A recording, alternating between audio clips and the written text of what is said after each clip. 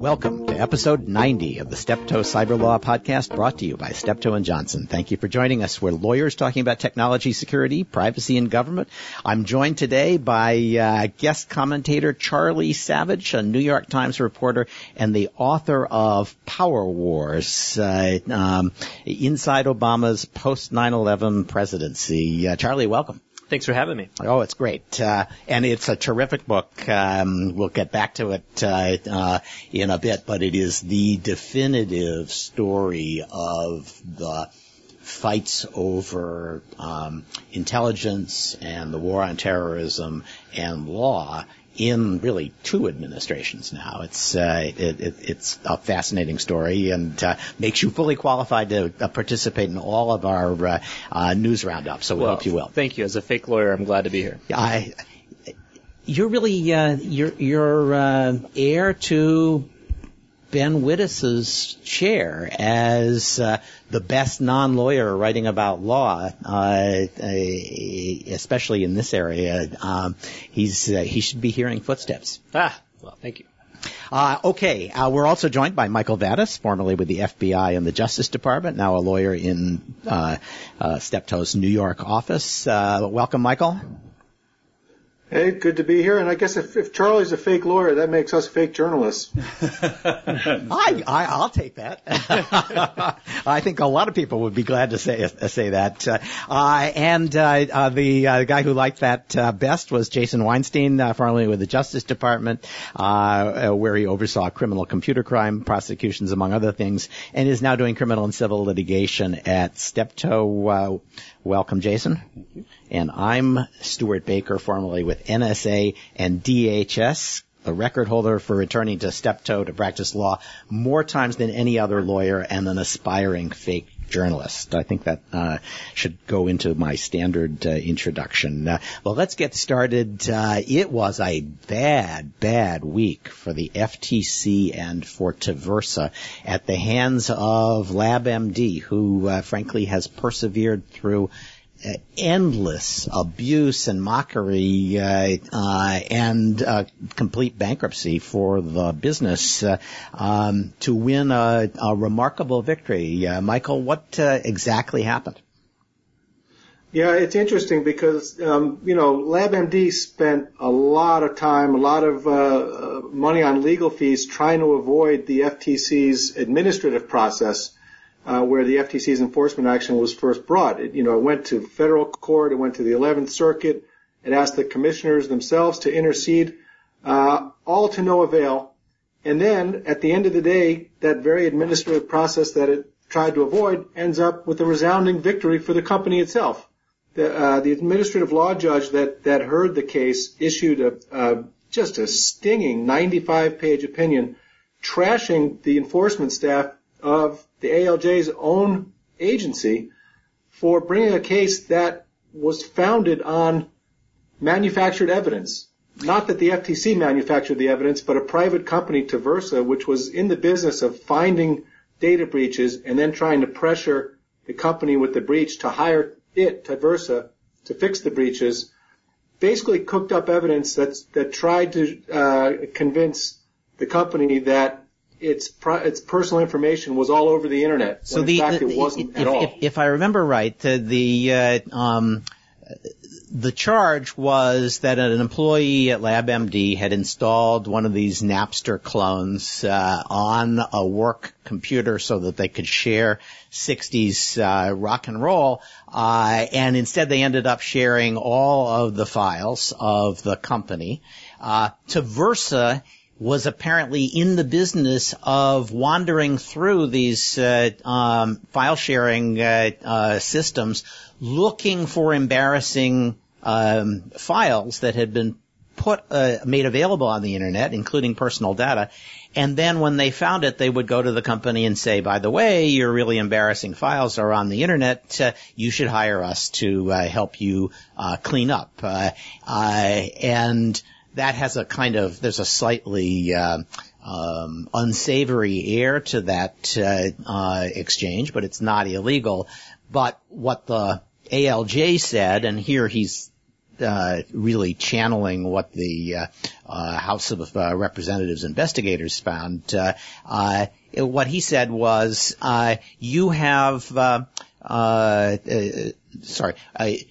Traverso went out and told reporters, investigators, the FTC about people who didn't hire it to clean up their files. So they were really punishing people who didn't hire them. Is that the way that played out? That's the way it played out, but Traverso went one step farther here. It didn't just take those steps to try to pressure LabMD to hire it.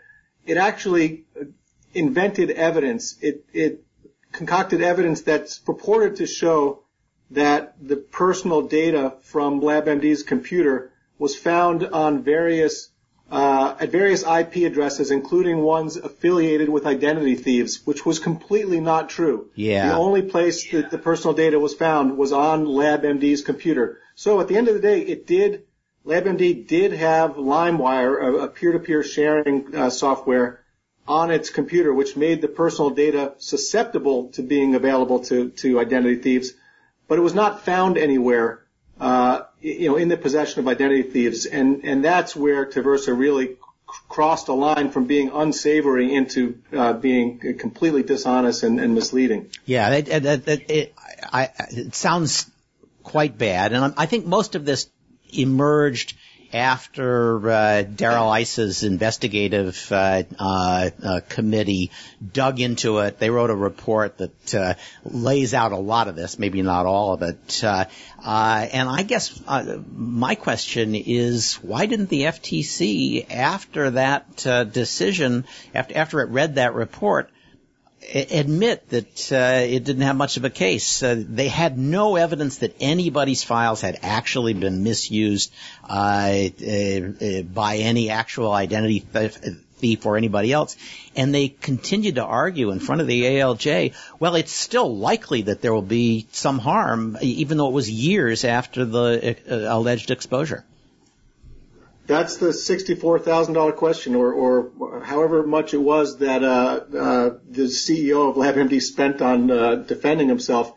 The FTC stopped relying on Traverso testimony as part of its case, but it continued to rely on expert opinions, two expert opinions in particular, about the likelihood of harm, which were themselves founded on Traverso's evidence. So again, that manufactured evidence was at the base of the FTC's whole case, and they're still relying on it to this day, at least if they go forward with an appeal to the commissioners, as most people speculate they will. Their case about the likelihood of harm is still in essence based on the Traverso manufactured evidence. So, there were also some indication that journalists got the same treatment, that Traverso would go to them and say, look at this and look at this and look at this. Don't you want to write a story? And then they get ready to ask the people that were covered in the story to hire them. And it makes me think that in a very real way, the FTC's business model is not unlike journalists. They can't do everything, so they look for an appealing story, and if you bring them an appealing story, they're inclined just to scarf it up and use it. And I wonder if this is just a sign they're so overwhelmed they can only take kind of the easiest of cases that are more or less presented to them, and that puts them at risk of guys who are serving them up stuff that's just not quite true. I think you're right, and there's an analog in what we tell clients who come to us who've been hacked, and we say, look, the easier you can make this for law enforcement to pursue, the better chance you have that they'll follow up, because they're overburdened. They like statistics showing their success. So if you can give them a gift wrap box full of evidence, that you have a better chance of getting their assistance. But where the FTC went wrong is in not examining the evidence more carefully, and even worse, when it was presented to them by a whistleblower at Traverso that this stuff was not reliable, they still went forward. And that's the part that to me is just mind mind-boggling. And they've got a real interesting decision at the commission now whether to take the appeal to the commissioners, because they don't want to let stand the ALJ's decision, which seemed to say that you don't have to have concrete harm, but if you don't have existing concrete harm, you got to have something pretty close to it, or imminent harm, which makes this more like what's going on in the civil suits in the courts, that you've got to have a showing of at least some sort of imminent concrete harm in order to make out a civil damages claim.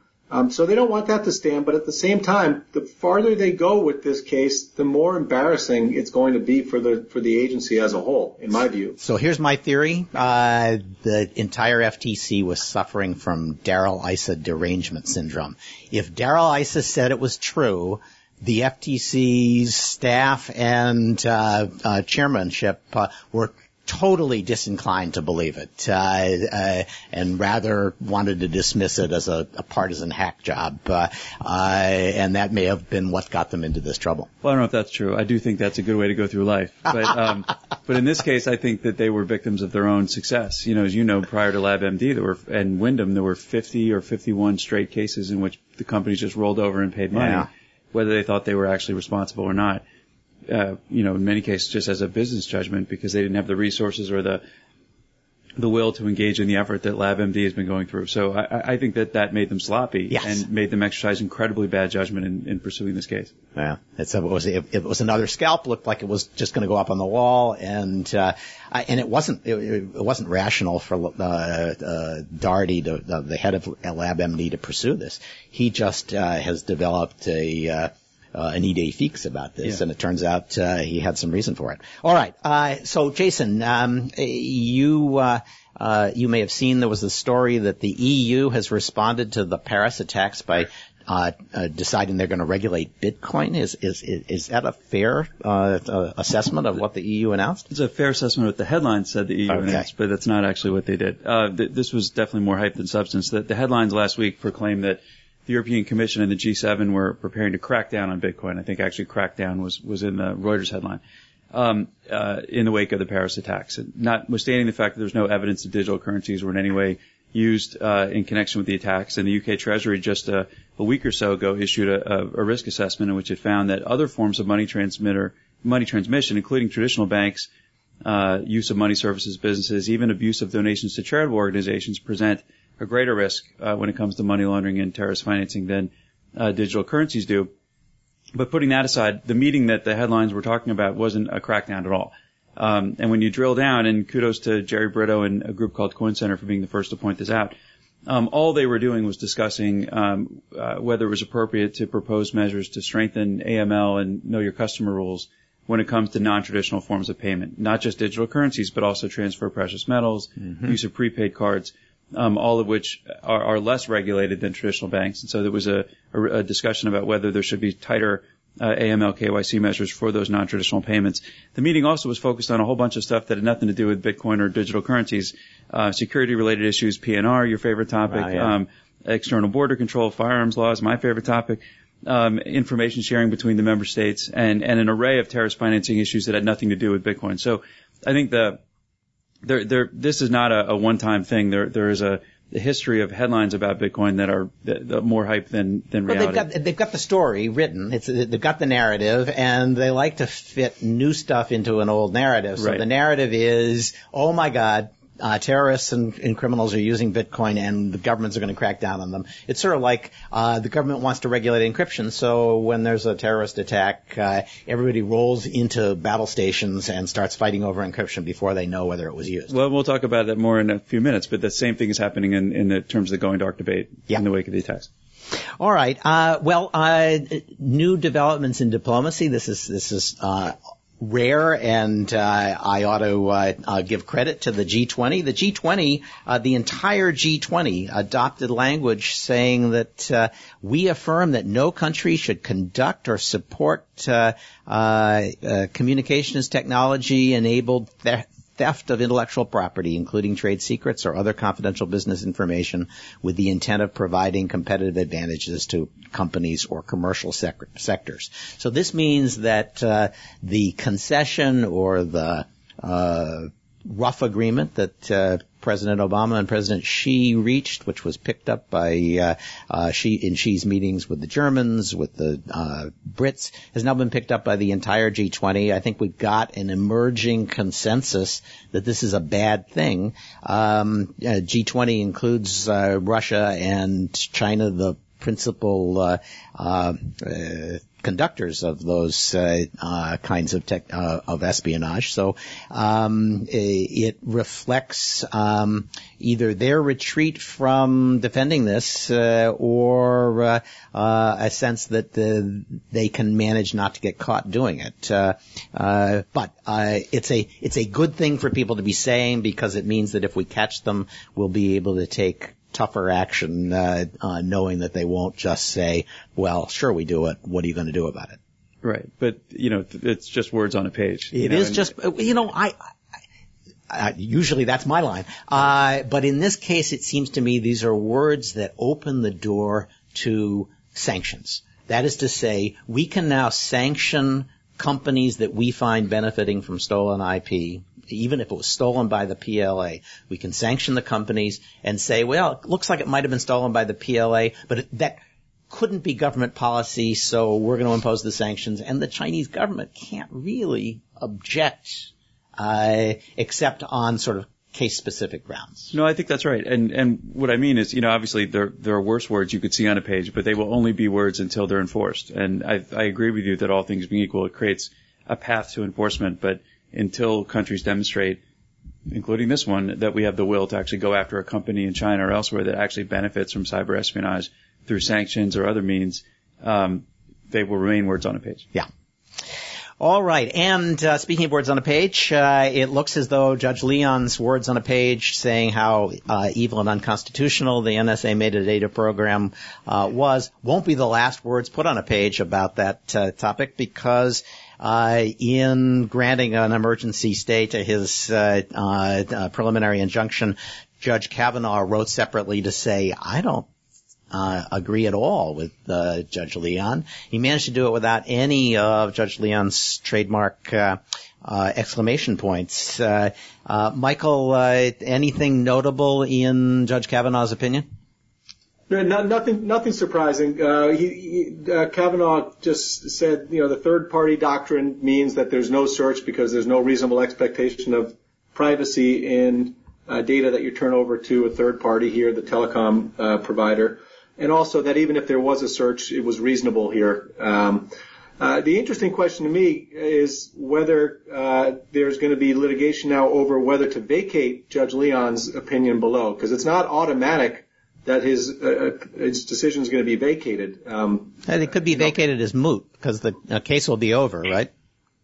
It could be moot, but there's a whole confusing jurisprudence about when moot decisions get vacated or not, and if it's because of if it's one party's fault that it's mooted, then it might not be something that should be vacated. But I think there will be litigation over that because claimant's going to want the decision to stay on the books for whatever purpose. I think this suggests that there might have been a strategic error in taking this up, because now as it becomes moot, it's going to be in the hands of the D.C. Circuit, which will then be asked to vacate the decision below as moot, whereas if it had been still in Judge Leon's hands, the question of vacating it would have gone to Judge Leon in the first instance, right? Yeah, I'm not sure how that works. I'm not sure if the government really had much of a choice in bringing it up to the D.C. Circuit for the stay, which put it in their laps. Yeah. Okay, and as I said, the Paris attacks have thrown the encryption debate wide open again, despite the fact that there isn't really any evidence of sophisticated encryption in that attack, at least. And frankly, I have to say this debate doesn't seem at all new. It feels warmed over, and I suppose from Jim Comey's point of view, warming it over is a good thing because it was getting stone cold after the Obama administration decided not to push for legislation. I don't know. Jason, Michael, do you see anything new in this debate? I don't see anything new in it. It is interesting, the things that Jason recounted earlier about, how quick Europeans are now to start revisiting some of the limitations they put on surveillance, could also spread to encryption, and it would be pretty interesting if we see that the Europeans take the lead on limiting the use or spread of strong encryption. Wouldn't surprise me. France has had some vestigial controls on encryption since the 40s and the 50s, so they've never quite bought into the notion that it's uncontrollable, and so I wouldn't be surprised if they toy with this idea. Germans, it'll be a long time before they got on board. Yeah, you're probably right. But let's see where the next event is, because this issue, like so many others, seems to just be driven by events. Yep. Okay. So let's. I guess I should spend just a moment on Glenn Greenwald, who rushed into print to say, this says nothing bad about Edward Snowden. The fact that ISIS has carried out this attack, it's no big deal. He taught ISIS nothing. And about the same time, an ISIS manual. They have apparently a user help desk at ISIS for jihadis who are trying to figure out how to use all of the apps that and the encryption that ISIS has put out. I kind of think, I can imagine people sitting at the help desk saying, "Oh God, I want to kill myself." To which the jihadis say, "Yeah, that was the point." But they put out a manual saying, "Here are the good computer programs to use. Here are the bad ones." And at least one point in that, they say, use this one. Don't use this one because Edward Snowden says it's not safe. So Glenn Greenwald got 4 days out of his story. Charlie? I would jump in on that. If we're talking about the same manual, it's my understanding, at least, that's not really an ISIS manual. It was produced about a year ago by a Kuwaiti firm for use by journalists and political activists in Gaza. ISIS may have picked it up and distributed it as well. And apparently, yes, somewhere in there it says Dropbox is not secure, because it's not. But it attaches that idea to Snowden. And big deal, whatever. Yes, if Greenwald hadn't made the utterly implausible claim that Snowden did nothing to contribute to ISIS's security, this would be a less interesting story. But I'm not sure the fact that ISIS borrowed somebody else's stuff and endorsed it means it's not ISIS's product too, but I'll grant you that the drafting of it doesn't seem to have been ISIS's. Okay, so that was Charlie jumping in, and we're here to talk about his book, which is really a monumental review of all of the legal issues arising out of the war on terrorism since 9/11, with a focus on the Obama administration.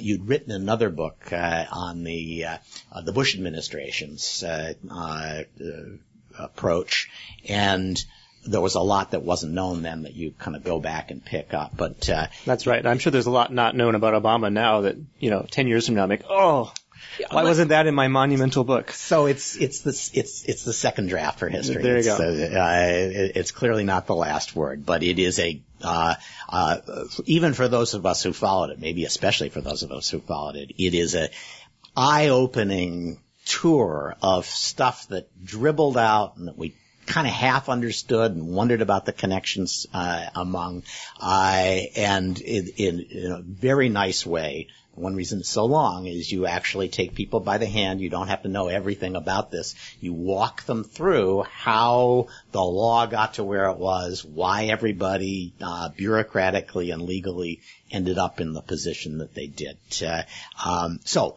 I do have criticisms. I can't believe I'm shocked to hear that, Stewart. Yes, well, I've known you so long, and you always are just so nice and friendly and upbeat about everybody. If you don't let your bias show, you'll do much better on this show.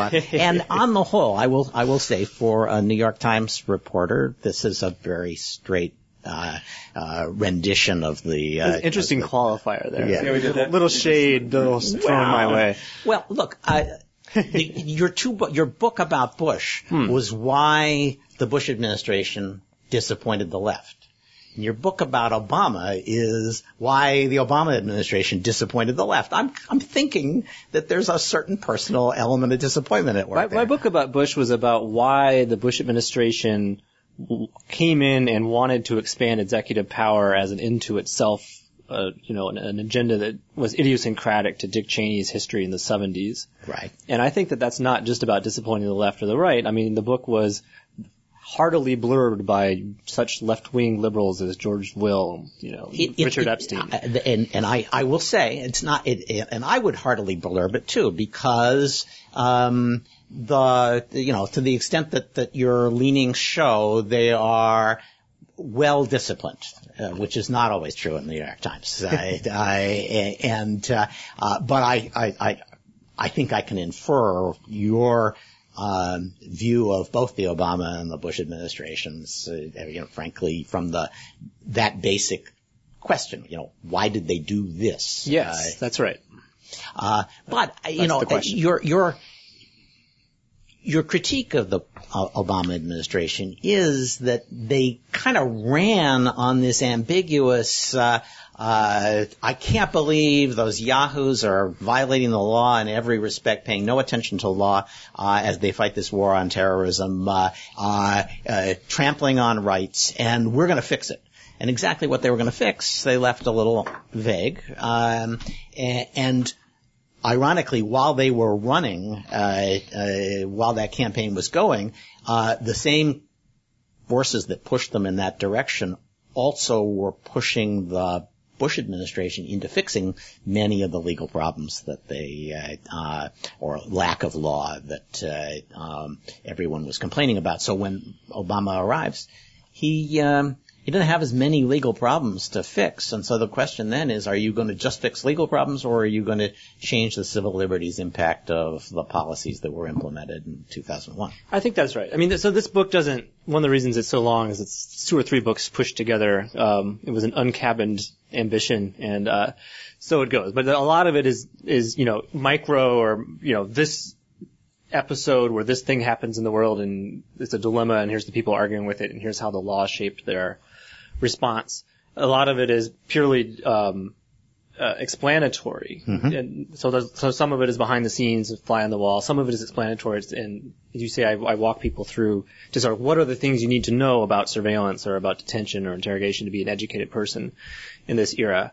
But then I do have these big picture themes, and you've hit on one of them as an attempt to sort of make sense of the larger whole, which is why, having run on a campaign of change from George W. Bush's global war on terror, has there been so much continuity in policy outcomes by this administration, in terms of using military commissions and drone strikes and having a warrantless surveillance program, and although they want to close Gitmo, accepting as legitimate indefinite law of war detention and so forth. And you're right, part of the explanation, and it's sort of bewildering, right? This is not who people thought, for better or worse, depending on your point of view, they were electing. Or at least some people. And when you have the ACLU saying you're acting like Bush, or you have Bush veterans saying you have vindicated us and retroactively revealed the criticisms of us as having just been partisan, opportunism. So one of the frames for at least understanding that disconnect is recognizing that there was a civil liberties critique of Bush and there was a rule of law critique of Bush. And often those were entangled. They were both pushing in the same direction.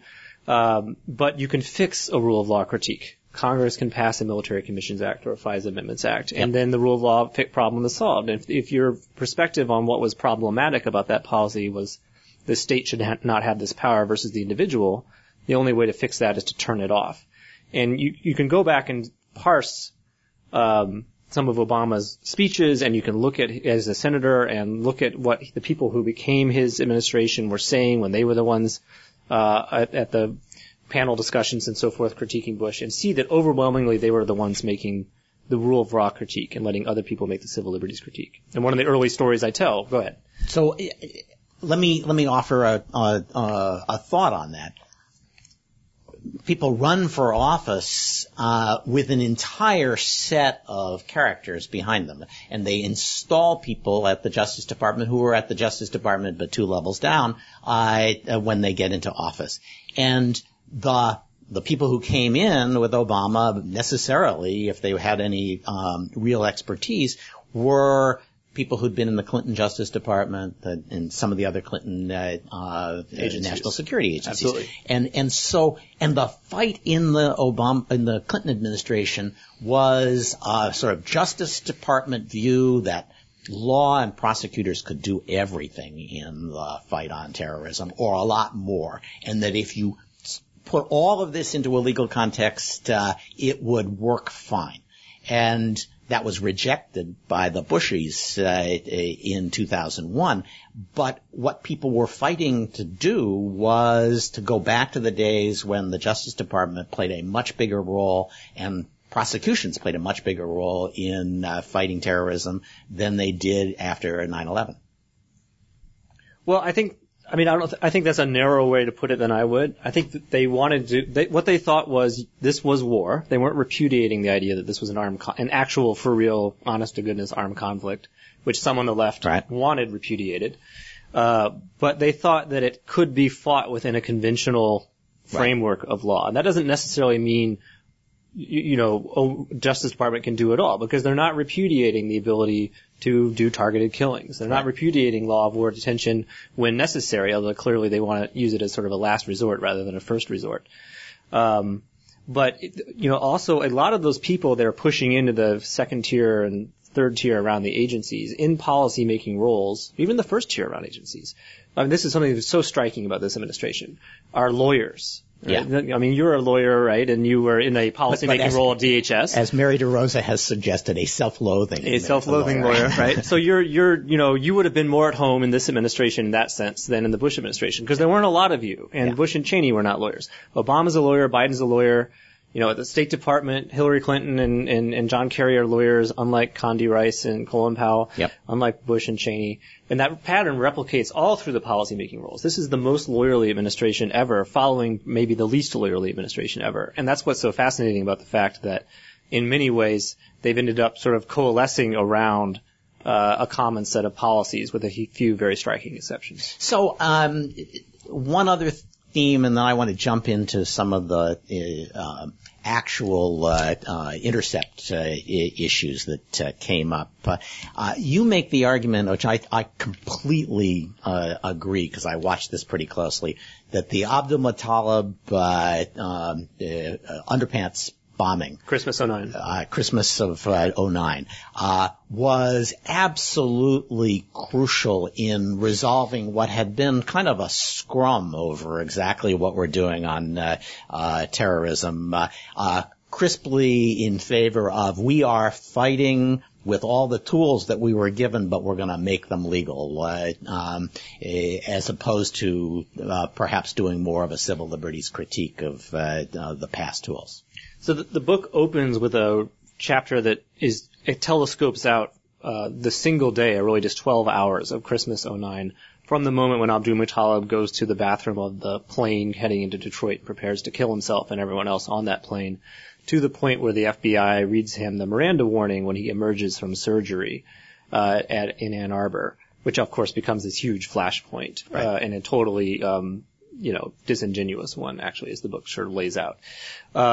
And then it goes into these big picture themes, some of which we've already been talking. And then the third chapter is the 6 weeks that follows the underwear bombing, which is really, that's where things fall apart. That's where the worst month of the Obama presidency. It's when the attempt to close Guantanamo really goes off the rails. where Miranda rights becomes an issue. Scott Brown, Republican, wins the Ted Kennedy and seat. That was interesting. I always thought he won that over Obamacare, but you're saying that everybody who was a insider thought he won it on national security. That's right. I mean, nationally, it was sort of Obamacare was the conversation, and so people, that must be a rejection of Obamacare. Of course, they had Romney care in Massachusetts. They didn't really care. The internal polling of the Brown campaign showed that more than any other issue, it was his blasting of Obama and Martha Coakley for using criminal law enforcement procedures for handling terrorists between the FBI's charging and so forth of Abdul Muttalib, and also that's when the KSM trial decision really melts down. That's the thing that really separated him in Massachusetts voters. And I know that the administration thought that they were treated unfairly on the Miranda warnings, and maybe they were. But if you have any brains as a politician, and certainly Emanuel did, you realize whatever we think about ourselves, we're pretty tough. The rest of the country doesn't think our heart is in this fight over terrorism. They think that we're too legalistic, and so anytime that criticism is raised, we're at risk. And that realization probably drove their sense that they didn't have as much leeway as they had thought to make changes in these programs. Well, I think it is a two-part. One is, the high version is it's on our watch. It's on us if, in fact, the defenses fail and 300 people die. And that's not, you don't want that. That sobers everybody up. Right. And then you have the politics of it and losing the Ted Kennedy seat and even Democrats in New York not wanting the KSM trial anymore. And I think the recognition comes from that if there is another attack and it succeeds, this will totally turn everything around. Right. Obama had just won this historic victory. Democrats had 60 votes in the Senate. Now they had 59. That's a big one to lose. And the notion is he'll go from that to the failed one-term president. Everything they're trying to do, not just getting away from ground wars in the Middle East and no more torture, but expanding health insurance, totally unrelated policies, will all be reversed and collapse and fail. And so it leads to a hardening. And part of that is, the recognition that political people start showing up in the Terror Tuesday briefings because they recognize it now as a political issue. And I quote people like Eric Holder saying to their own people, probably the most liberal member of the Obama cabinet, things have changed. We have to rethink all this stuff going forward. So, the one thing you don't talk about is Rahm Emanuel. I suspect he's a big player in all this, and that we just don't yet have his story. But let's go into how this affected the various intercept programs. And for this, you really now, for the first time, can go back and as you do, lay out the history of those programs. And they're all pretty. What's interesting is most of this stuff that we've been fighting over now and are still fighting over came about in about 2 months after September 11. And it was called Stellar Wind, but it had 3 big programs. It had what has become the 702 program, growing out of transiting communications, intercepts, basically looking at stuff that touches the United States but doesn't touch Americans. And that's actually... Well, that's transit. That's not 702. 702 is focused, again, on communications that are outside the United States. You're targeting non-Americans. So, again, the idea was we're interested in what's happening abroad, and the fact that it's touching the United States should be more of a technicality, and so we should just go after and get it, as I understand it. Well, I mean, as a former general counsel of the NSA, far be it from me to put a different spin on that. I would say that's the story. So let's pull out for a second. Okay. Yes, for the first time now, thanks to Edward Snowden and the declassifications and the FOIA lawsuits and all that followed his disclosures, it's possible for people on the outside, unlike you, who are on the inside, to understand what's been happening with surveillance law and technology going back 30 years, sort of what happened after FISA. It didn't end with FISA. And although this book is mainly focused on Obama, I have one chapter where I try to go back and piece together everything that we've seen come out and mosaic it together. And that's really critical. I mean, because we've all heard about the hospital room drama, and nobody knew what that was about. And you managed, I think, to write a very persuasive explanation that fit that into all the other things that were happening. That's right. So part of it goes way before even Bush in 9/11. So, understanding now how the arrival of fiber optics in the 80s led to the modern working relationship between the NSA and telecoms, who had to now get on U.S. soil to the telecoms facilities, AT&T and others, to get what you were talking about before, transiting foreign-to-foreign communications that FISA didn't apply to and the Fourth Amendment didn't apply to, but it required a partnership, a voluntary cooperation with the phone companies to let the NSA get into that stuff. And then that arrangement breaks down in the 90s with the arrival of the Internet and webmail, and puts greater and greater pressure on a system to where the NSA wants to get into streams that have one end on domestic soil. Mm-hmm. Even if they're only targeting the foreigner might be sending or receiving communications from an American. And that becomes then, after the explosion of 9/11 and the creation of Stellar Wind, that becomes the content basket, where Bush permits the NSA to start collecting without a warrant one in foreign, one in domestic communications. And when you look at Stellar Wind, step back a bit. What Stellar Wind had was, it said, we've already been collecting transiting communications because we don't think that Americans are involved. We should be able to go after one end in the U.S. communications in 3 different ways. One, if we know somebody that we're targeting, and he happens to send a communication to or get one from the United States, we should know it. And second, if somebody has a phone call to a terrorist number, we should be, from the United States, we should know that immediately, and that led to the metadata program.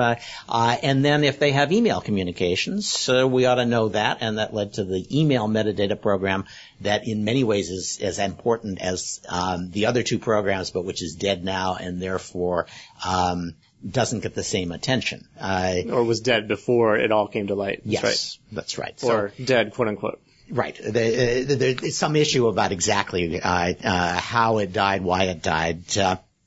But the key in all of this was a sudden focus and a determination.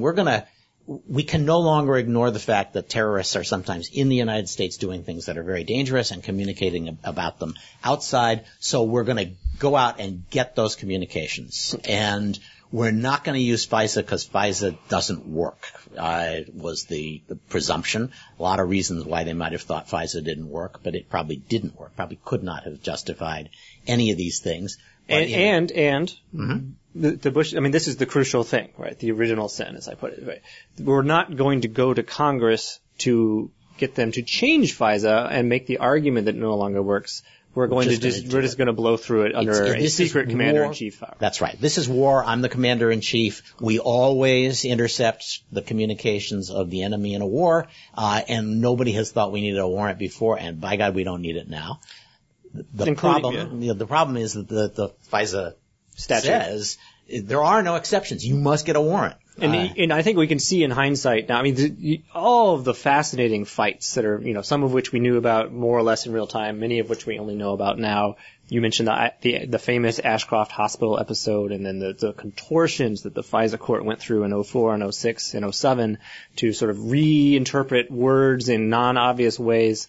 And even the continuing fights over the FISA Amendments Act and the Patriot Act and the USA Freedom Act now, all of this is a continuing effort by judges, by Congress, by executive branch officials to save this program, right, or its modern, descendant, from the original sin of the fact that it violated statute to be put in place. And it's a great demonstration of how in the counterterrorism world, once a tool is in place, whether or not it's been shown to actually do anything, and different parts of this program were more effective than others, it's exceedingly hard for anyone in a position of responsibility or authority to be the person who removes it, because the blood will be on your hands is such a powerful counter-argument that people just bend over backwards to not be that person. You call it original sin, and I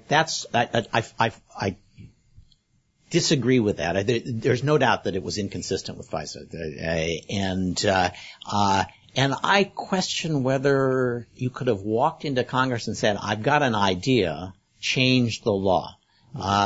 Because going after one end in the United States communications, that's what when everybody talks about, NSA was violating the law in the 70s, it was mostly because they decided to go after one end communications in the United States. They did some targeting. They did Jane Fonda when she was in North Vietnam. I'm not sure today that you would say that you can't target an American who's in Raqqa. You would need under a FISA Amendments Act a court order to do that. Yes, that's probably right. But that's the point that, what was being reinvented here is oddly what was the subject of the FISA Act in the first place. I think part of when I was finally piecing this together and seeing where there were still gaps in the story, especially around the transit part and trying to report that out so it became a narrative, was recognizing that what happened in 1978 with the enactment of FISA was a lot more complicated than the sort of mythology of it. Yes. So, right? The mythology of it was the Church Committee discovered that NSA and FBI were out of control, and they passed FISA, the end. And, everyone lived happily ever after. And in fact, the reason that statute is so incomprehensible is so, non-obviously written. They were saving a bunch of programs they didn't want to talk about. They were carving out the ability to go down into the international seabed and tap cables in the middle. They were carving out the ability to get between satellites and the ground, and it kind of sorta ended warrantless wiretapping with one in U.S. soil, but only with these techniques and not those techniques. And everyone who was involved in that, whether they were a reformer or they were the security state that was negotiating and compromising, had an incentive to sort of say, oh yes, warrants are required now because of FISA anyway, let's move on. And that's not what happened. And then when technology changes in the 80s, that's when these pressures start to build that blow up after 9/11. Yeah, for sure. I mean, the FISA statute was written to allow them to continue to do everything that they really wanted to do, and they didn't expect to have a lot of FISA orders. And that's totally transformed. But I would observe this. Everybody will tell you, and that Section 702, which is warrantless or more or less warrantless targeting of communications that go to and from the U.S., is one of our most effective anti-terrorism surveillance programs. And it only exists, really, as you say, because of that one remarkable leap by the folks in 2001 when they said, we're going to just do it. And they did it, and they found enormously valuable stuff. And unlike the metadata programs. Yeah. Yeah, unlike the metadata programs, which were designed to stop an attack that we stopped by eliminating the safe haven, and didn't really need that, really probably until now. But they wouldn't have been able to sell that in the abstract, and if they had sold it in the abstract and after a long debate, there would have been much less value to it because everybody would have said, well, here's what they said they're going to do. Let's never use those. Maybe. Okay, so you're making the point that by acting, let's say, arguably lawlessly or whatever the word is, unilaterally, or like a commander-in-chief, they put in place programs that they wouldn't have otherwise happened, and it turns out those programs are good, and therefore Congress retroactively more or less ratifies them over and over again. And that's an interesting dynamic that goes into place of this refusal to remove a tool. On the other hand, sort of the counterexample that is parallel, it would be the creation of military commissions, right? Bush creates military commissions by fiat, and then even when the Supreme Court strikes them down, there's overwhelming pressure to sort of keep them. And so we still have military commissions today. Right. I think even their most ardent supporters would have to admit they've been totally ineffective.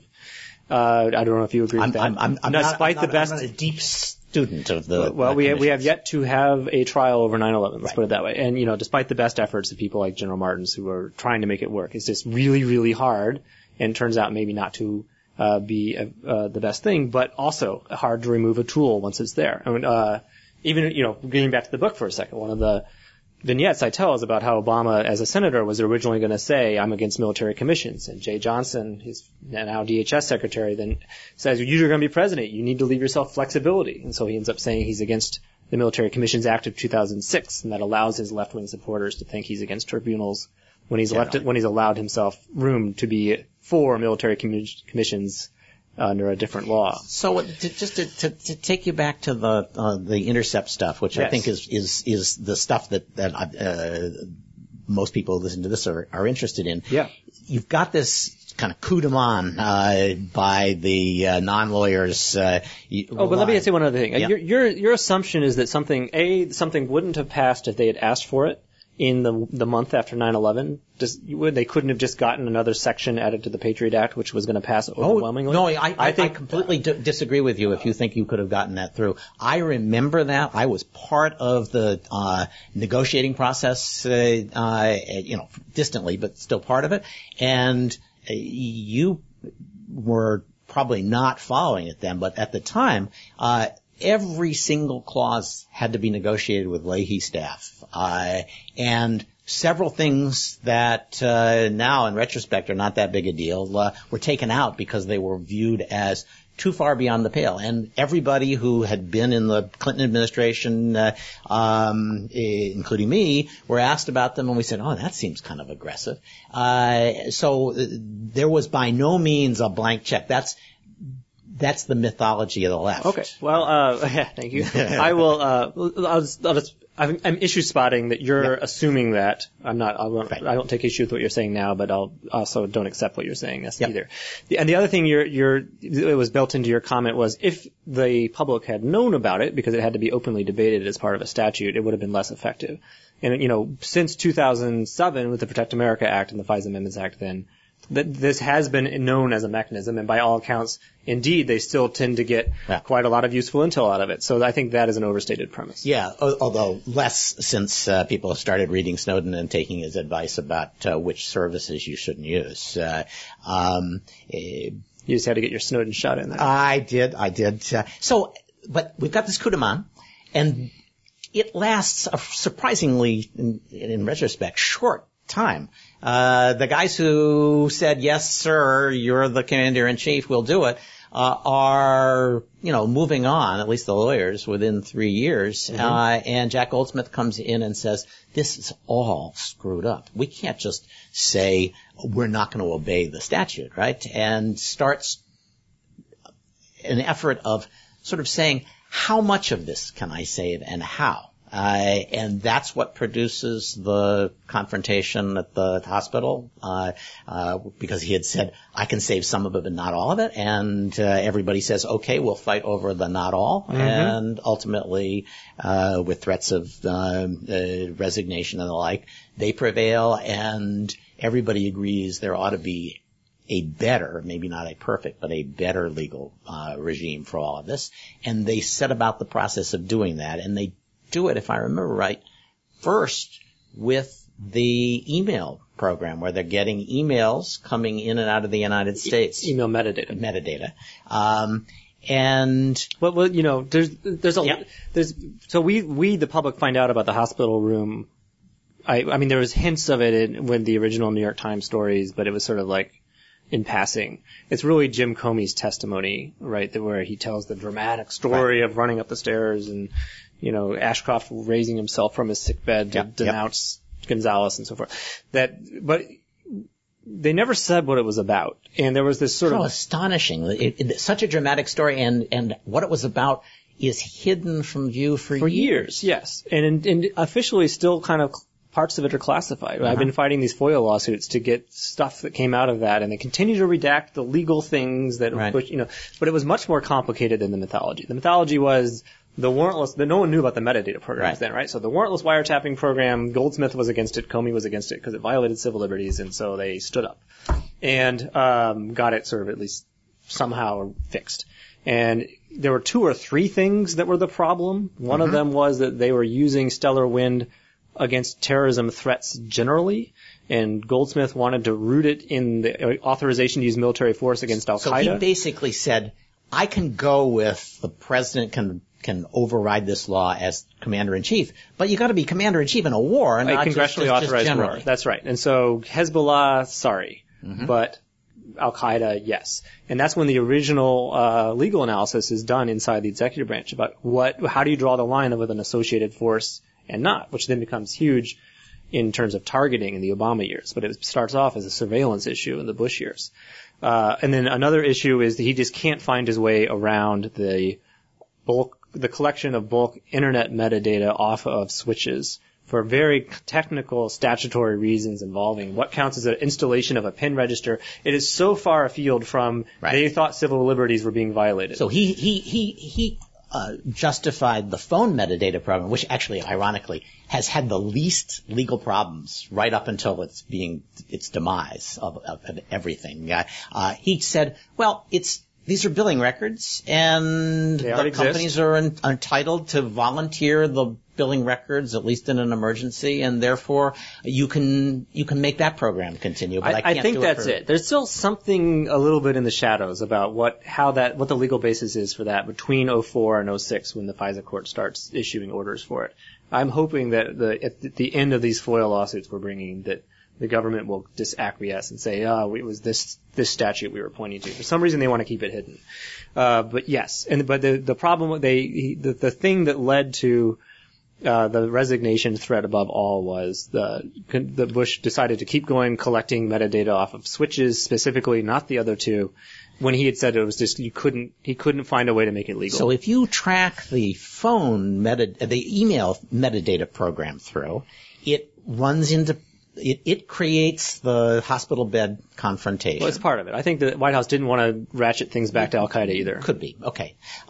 And then they take that to the FISA court first and say, well, really, this is a kind of a pen register. We're just getting metadata about communications, and it's a modern internet pen register, which is a perfectly plausible argument.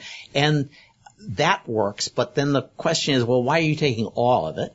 And they introduced for the first time this argument that they're entitled to take all of it because they know there's some relevant data in there, and they're just going to hold it and only search for the relevant data when they have a reason to do it. That's right. So this is the origin of the redefining relevance to mean everything so long as you only look at things that are relevant, which then becomes more famous 2 years later when it's expanded, when it's exposed. But the expansion 2 years after that to the phone metadata program. Now, the email metadata program, it's a little bit contrary to your view that this stuff just hangs around because it lasts. It comes a cropper, if I remember, 2008, 2009, where they suddenly discover they're over collecting. They're not doing exactly what they told the court they were doing, probably because they didn't understand exactly what was being pulled together. And the FISA court gets very angry and says, well, then we're going to shut your program down, if I remember right, and does shut it down for a year. The executive branch at least lets the order lapse without asking for a new one while it's trying to get its act together. And they come back in 2010? Mid-2010, they get John Bates to turn it back on, and then at the end of 2011, the whole thing goes away again. So it's like a snake-bitten program, but it was closed down by NSA and the administration, maybe because they had discovered that they could get a lot of this stuff in other ways, but it certainly doesn't fit a narrative of once you start on a program, you can never end it. Well, what you just said refutes what you said one sentence later, right? They found, and this is a very recent, there was suggestion of this, and I quote anonymous people in my book saying this is what had happened. Just last week, through a FOIA lawsuit, we got out some NSA-IG reports about this program that confirmed officially, so they decided not to redact it. That is indeed what happened, that they found that they could get the same data that they needed and perform the same kind of contact chaining inquiries, primarily using data that had been swept up abroad or through transit authority under 12333 and through ingesting people's inboxes under the 702 program. But the point of that is that So that's the exception that proves the rule, right? They're able to turn it off only when they're not really turning it off or when they have created a functional equivalent. And they can tell themselves that. You're chopping logic here. They had a controversial legal theory here, and they'd had problems administering the program. Especially the latter. And they decided, we're going to stop this program and rely on alternative sources, which may or may not be exactly the same. But the fact is, they decided to end the program and to say, well, they could have gotten some of this data. No, they decided to end it precisely because they had created a functional equivalent by changing the rules on 12333 contact chaining. Under much clearer and more straightforward legal authority. Or just lack of legal regulation whatsoever. Well, legal authority is, they have a lot more legal authority outside the United States, but they have legal authority. That's the president's commander-in-chief authority. But they did end it, and I think, now I see why it's so important to write these stories that say, oh, well, they ended it, but they didn't really end it because they just found some end around. The fact is, they did decide this isn't worth the intrusion into domestic legal authority questions that it produces. I think it's not worth the unending headaches of trying to comply with FISA court rules and oversight. And you can collect these 7 fields of data, but you're collecting this 8th, and now you have to shut the whole thing down, and countless man hours are spent trying to fix it. And meanwhile, hey, wait a minute, if we just change this internal procedure on being allowed to use Americans' data that has been swept up abroad under 12333, we can still do the same thing, and we can tell the FISA court, or something close, and tell the FISA court, thank you, we don't need you anymore. Well, we don't need to, at the end of the day, the objection to the 215 program was you're collecting it. Not that you are going in and getting it from people who have it, but you shouldn't collect it. And they've ended the collection. I mean, you probably share, I've always thought that the USA Freedom solution, quote unquote, to the, quote unquote problem of the 215 program is a little bit weird because it's almost like an aesthetic difference. The data is being held here, the data is being held there. Either way, the government has systematic access to that data. So what is but people seem to be more reassured against potential abuse. So, okay. Yeah, and it's a lawyer's solution. The lawyers said you can't collect it without a Fourth Amendment violation. And people said, okay, fine, we'll leave it where it is, and then we'll get it, when we have the suspicion. It's a very lawyerly solution, and I don't mean that complimentarily.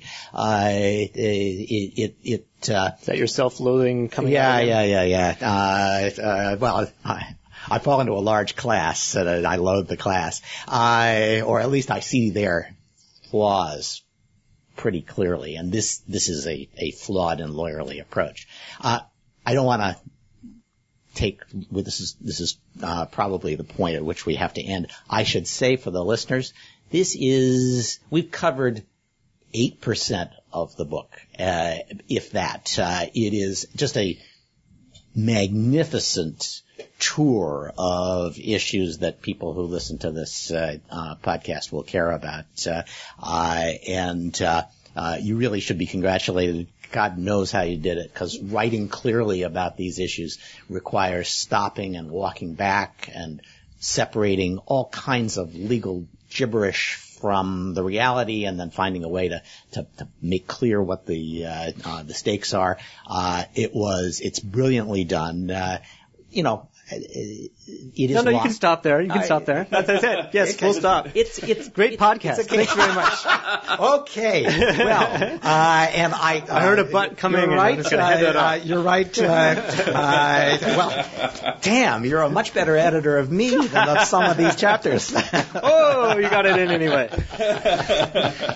Okay. Well, thank you, Charlie. I loved reading it, and I love talking to you. It's always a pleasure. And Ben Wittes, you should hear those footsteps. Michael Vatis, Jason Weinstein, thank you also for participating.